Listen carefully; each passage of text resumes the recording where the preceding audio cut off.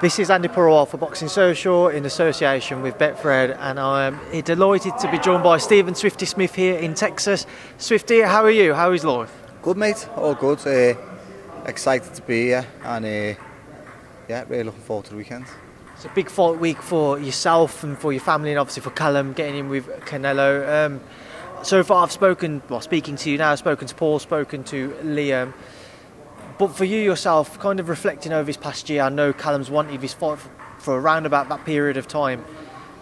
What's gone through your mind in the entire process of kind of reaching this point where only a month ago we had it officially announced Callum would finally get to face Saul Canelo Alvarez? Yeah. Same as most people, to be honest with you, thinking it's on, then it's not. Knowing Callum, obviously, my brother, I know he's agreed to the fight in the past, was basically told it was done, only to hear it was announced as someone else, so it's a bit frustrating. So basically I never knew it was done until it was announced. I watched the Instagram live like everyone else, and thought when he finally said Callum, I thought, okay, it's on, it's happening. So buzzing for Callum, because I know how much he wants this fight. In his own mind and in our minds, he's the best 168 in the world. You know what I mean? There's not a super middleweight on the planet who beats him, in our opinion, and that's what we're going into this weekend thinking. At the end of the day, Canelo Alvarez, pound for pound, number one, brilliant, fair enough. But you see him with Lomachenko for Lopez. Sometimes when a man's just too big, a bigger, stronger man, sometimes you can't really do the same things against the smaller men. And a good big man always beats a good little man, so they say. And we've got every confidence in Callum doing a job this Saturday.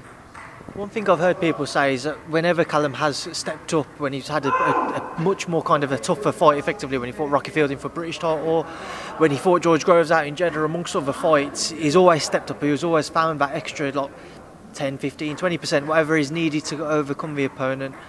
Stepping in with Canelo, you imagine he'd need to find another larger chunk than that. But what are you guys expecting, and what should Callum be expecting? Listen, obviously not going to talk too much tactics, but yeah, Callum's always raised his game, rose to the occasion when it's been called upon. He's had big fights, and on his big nights he's performed. They say he won a British title in a round. Back to even he won his English title in a round, won a British title in a round, won the European in a round, and knocked out George Groves, who's the number one recognised fighter in the division at the time. Took number one status when he became world champion, and still now he's done 168 in the world. And again, he goes into this fight. Yeah, he's got to raise his game. He's against a top fighter in Canelo Alvarez. Not one of us have ever said he's not. Do you know what I mean? We've seen him up close before when Liam fought, and we know always setting traps, a lot of tricks what he does. But we're confident in Callum's abilities, and if Callum does turn up, you get him at his best, 100%, which he needs to be. He knows it's the type of fight where if he's not at his best, he loses. So, if he gets in and he's at his best, with the size and reach advances he's got, and he's got a good game plan going in, we're confident. We know in the past, as you mentioned there, Liam shared the ring with Canelo, but how much can you guys take away from that going into Saturday night when Callum steps in the ring with Canelo? Yeah, listen, it's two different fights. A lot of people keep asking me about the revenge factor, and is it big on Callum's mind? Not really. It's just it's just like bragging rights between brothers type of thing. That's all it is. Like, he can have a laugh and joke with Paul. He knocked Groves out when Groves done Paul. It's a little bit of a bragging rights between brothers. But at the end of the day, if Liam had never fought Canelo Alvarez, Callum would still be as up for this fight as he is now. Callum would still want to win as much as he still wants to win. Beating Groves is about being world champion. It wasn't about revenge on Paul. But again, the bragging rights are there. But yeah, so back to what you asked with the Liam's fight. It's two completely different fights, of course. But there's good things you can take from it. There's things little pointers Liam's give him, and Liam knows through being in with him things that the confidence will grows in the fight. Things that when you're in with him, you see sort of things he does well and things he doesn't. There's a lot to work on. There's a lot he's took from it, and in the conversations they've had with each other. And again, going back to it, if he's at his best, we're very confident. Once again, as we've mentioned, you'd have seen him up close when he fought Liam, but yesterday we saw Canelo and Callum come face to face for the first time. What did you make of it, and was it a surprise to you at all by just how much of a size difference there was? No, I expected it because I remember Liam on the weigh-in doing head-to-head with Canelo, and looked bigger than him, as in taller than him and stuff. And the shock to me was when he got in the ring on fight night. He looked huge, do you know what I mean? But I think all them size advantages, what he's had. I've seen an interview this morning, lying in bed, and watched the interview with I think it was with Matthew Hatton, and he was talking about, again, the size. He was like, oh my God, couldn't believe it, you know, when he got in the ring. And it was the same with us with Liam, like huge, but he loses all them size advantages against Callum. Callum's the biggest super middleweight in the world, and when he gets in the ring, I don't care how much weight he puts on, he still won't lose like the height advantage, the reach advantage what Callum's got. So I do think a lot of his advantage, what he normally has, he loses in this fight. And I think the head-to-head yesterday sort of only sort of confirmed what we thought going into it, but I think it maybe even surprised them a bit, because I seen Eddie also sort of looking at Callum's legs, see what like shoes he had on and stuff. Like, I think they got a bit of a surprise possibly at the actual size difference, but it's going to make for an interesting tactically as well. That what Canelo does. Does Canelo want to be close and on his chest all the time, or you know, will he try and be cute and sort of, you know, he does a lot of twitching movements and stuff like that. I don't know. It's going to be interesting seeing how he comes out and how he approaches the fight. Talking about weight and the advantages that Callum may well have heading into Saturday night, one thing that caused a lot of speculation was whether there was or wasn't a rehydration clause. Obviously, we know there isn't. Was you surprised that maybe Canelo didn't push for one, knowing how big Callum is at super middleweight? Or yeah, but he did. He got on and asked for one afterwards. The fight was announced. The fight was done. So you know, Callum told him where to go. It was just one of them, basically. If it was part of negotiations before, and look, we'll only take this fight if this and if there is this. Callum just said, okay, fine. Callum wants the fight, do you know what I mean? But they agreed, they announced the fight, and then they got on afterwards and asked for one. I just don't know. So they actually came back afterwards and said if there was any chance? I heard basically after the fight, yeah, it was asked for or something, but I don't know. You'd have to speak to Callum about that. But basically, the fight was done before any rehydration was even mentioned, so the fight's done. Moving forwards, obviously we're here in Texas, and as I've said to your brothers, I imagine you've all kind of dreamt of this moment for Callum. Unfortunately, it's not in the circumstances you'd have loved. You'd have loved to have seen him with a packed out stadium on Saturday. There'd have been thousands at the weigh-in, thousands at the press conference tuning in. But for you guys, how important has it been that you've all actually been able to get over it? You've got a big team, and to be able to kind of make him feel like it is a normal fight week and have that kind of homely environment, effectively. Yeah, that was sort of like a thing in a build, you know, like negotiations or whatever you want to call it. It was always sort of that, like basically as long as we can all get there, you know, that's going to be an important thing for them. But yeah, as you said, it's a crying shame that you know, all the people from our family, friends, people who normally at the fight, or people from our home city, from the UK even, because it would have been an unbelievable trip for them. It would have been an unbelievable atmosphere to get everyone out here and get them out. You know, we see people now at home, which on like an odd night out or whatever, and they always come over and mention, oh, what a trip that was when Liam fought Canelo. And you know, 'cause we all went to Vegas first, and then we went down to Dallas. It was just a proper occasion. It was unbelievable and good memories for everyone. And it's a shame this time round it's not happening again. But you know, circumstances are so much different, obviously, and it's a shame. But you know, I'm sure they'll all still be watching at home and be backing them anyway. Now, one thing I found out this week, which I didn't know beforehand, was you all seem to be very keen on the gaming side of life, bringing out the consoles and what have you. I spoke to Paul earlier. He said that he's had the edge on the Mario Kart. Liam's had it on the... I haven't seen him beat Callum once. He's a liar. No, to be honest with you, we knew coming out here, listen, it's a bubble. You're not going to be allowed out. You've got to be in the hotel. You're going to be in your own room for 24 hours until you get your results of your test. Then you're not allowed out. So we knew anyway coming here, we need to entertain ourselves, so we all put our PlayStations in the bag. Johnny's got the Switch out here, so we've all had the Mario Go-Karts on. So we're constantly just playing computers. And to be honest with you, if you talk about this to build to a fight, it doesn't suit anyone more than Callum. You know what I mean? Callum's very quiet, and you know, playing the computer games in his room with his brothers and his team, it just suits him down to the ground. Does it? I know how close, I've said it to you all before, I know how close you all are as a family, but being able to come away, just you guys with your dad, does it kind of take you back to your childhood effectively, or messing about, or just kind of in the same environment, same room? Yeah, I mean, it's funny, as you say there, like me and Liam just had a game of table tennis then, just sweating playing it. You know, we're constantly we're always competitive with each other, we always compete against each other, whatever it is.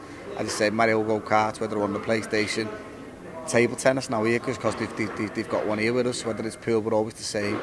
But like, whatever it be, we're always going to be competing with each other. And as you say, it does bring you back to the childhood. You know, when growing up, we were always the same. Whether we played football in the street, whether we were sparring in the house, it was always competitive, and we wouldn't have it any other way. You mentioned what Callum's like. He's very cool. He's very relaxed. He doesn't kind of get heat in the heated moments and what have you. But as we do get to fight night, when we get to say Friday after the weigh-in, when they do their final face-to-face before they see each other in the ring, do you think we might see anything different from Callum? Do you think we might see him a bit more fired up than what we're used to seeing him in the build-up to a fight? No, Callum's Callum, mate. You would never change him. You know, everyone who knows him has seen him, you know, go from like a young kid, youngest of four, a lot of pressure on him, to basically world champion, winning the Super Series, you know, earning good money, and still never changed. He's still the same kid. Still, no, he never will change. He's just that him. I think that's what everyone loves about him. You don't get many people saying like Canelo-Smith and then slagging him. Basically, anyone who knows him knows what a nice lad he is, and that'll never change in him. So, yeah, come Friday, will he be all fired up and putting his head in Canelo's face? No, I can't see it. I think he's just respectful. He is what he is.